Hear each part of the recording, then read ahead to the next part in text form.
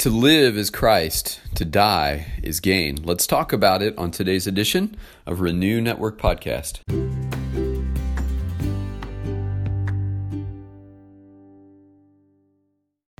Good morning, my friends. It is Friday, and we look back and rejoice in the way that we have seen God's hand at work this week, leading, guiding, protecting, and we celebrate the upcoming weekend. Some rest and some playtime and time to catch up on all of the details that often get put to the side during the week. And so happy weekend. And as we prepare to end our week of studying together, we are in Philippians chapter 1. Today we're going to be looking at verses 19 through 26. And before we get into the word, let's just give the Father thanks for this week. Heavenly Father, we love you. We thank you so much. Another week is done, and once again, you've been faithful. Lord, we ask that you would faithfully lead and guide us through your word today once again as we study together. We're grateful for the opportunity to pause and pray and listen and wait. We want to hear what you have to say. So tune us in, O God, to the sound of your voice. We love you, Lord. We thank you for your word and its instruction, and we pray that you would continue to grow us through it. In Jesus' name, amen. All right, here's Philippians 1, 19 through 26. Yes, I will continue to rejoice, for I know that through your prayers and God's provision, the Spirit of Jesus Christ, what has happened to me will turn out for my deliverance. I eagerly expect and hope that I will in no way be ashamed, but will have sufficient courage, so that now, as always, Christ will be exalted in my body, whether by life or by death. For to me, to live is Christ, and to die is gain. If I am to go on living in the body, this will mean fruitful labor for me. Yet what shall I choose? I do not know. I am torn between the two. I desire to depart and be with Christ, which is better by far. But it is more necessary for you that I remain in the body. Convinced of this, I know that I will remain, and I will continue with all of you for your progress and joy in the faith, so that through my being with you again, your boasting in Christ Jesus will abound on account of me. So this morning we encounter Paul from his prison cell writing to his beloved friends in Philippi, and he's reflecting on his imprisonment, and he's reflecting on what it means, and he's reflecting on the hope of his heart that this situation, this circumstance that he finds himself in would have kingdom impact, would have gospel-oriented impact. And he's framing the entire experience in the context of God's bigger plan and what God wants to do in and through this experience of imprisonment. Paul knows he's being imprisoned on the basis of his testimony and witness for Christ.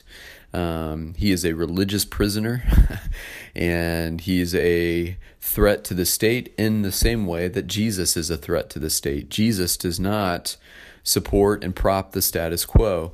The gospel message often goes against the grain of the political river that we find ourselves in. In the current context, the political river is one of divisiveness, of shrinking vision of our role on the global scene, tribalism, shrinking our view of the world rather than having an expanded view of the world and of God's love for everyone. And so we live in a country that seems to be isolating itself from the world more and more and making divisive decisions about things that relate to the global scene, rather than having a vision for our role in the world as a country. And these days, as now, I think the gospel confronts the political realities on the ground wherever it is that you're living. In the face of our current political environment here in the United States, I think the gospel has something to say. The gospel has something to say about caring for migrants. The gospel has something to say about caring for the broken and the lost, for those who are burdened by the weight of high medical expenses and all of the things that burden people these days. The gospel has something to say about bringing relief to those who are burdened by the things of this life.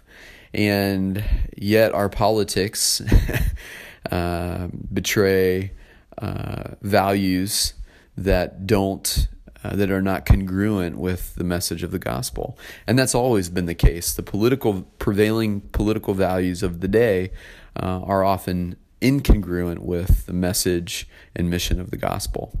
And so Paul is a political prisoner at a time when the gospel threatened the political status quo, threatened the religious status quo. And as he speaks today, he celebrates the fact that he's been imprisoned and that the gospel is going forth in that place. And Paul is uncertain whether this journey will lead to his continuing on in the flesh or whether the punishment will lead to the end of his life here. And as he reflects on what he's facing, he wrestles in his own spirit with whether or not he's ready for that moment when the Lord calls him home, or whether he is intent on staying here on the ground to fight the good fight. And we see that wrestling match as Paul speaks these words today. He says, I'm wrestling here. I eagerly expect and hope that I will in no way be ashamed, but I will have sufficient courage so that now, as always, Christ will be exalted in my body. So whether I continue on in this life, if I continue to live in this life, it is my great hope that Christ would be exalted in the living of my days. For to me, to live is Christ and to die is gain. If I go on living in the body, that just means more fruitful work for the kingdom. What a great perspective. Do we have that perspective today, that the life that we are gifted with today, do we have that same eternal perspective on our lives being used by God for the purpose of his kingdom? Do we see that we have fruitful labor in Christ in front of us today? He says, I'm torn between the two, though, between this life and the next. He says, I desire to depart to be with Christ, which is better by far, but it's more necessary for you, my friends, that I stay here in the body, that you need the leadership I have to provide. Convinced of this, I know that I will remain and continue on with you for your progress and joy in the faith. I love the other-centeredness of Paul's message here. He's wrestling with the reality that he might very well go to be with the Lord, or he might have the option of staying here and continuing on in his work for the gospel.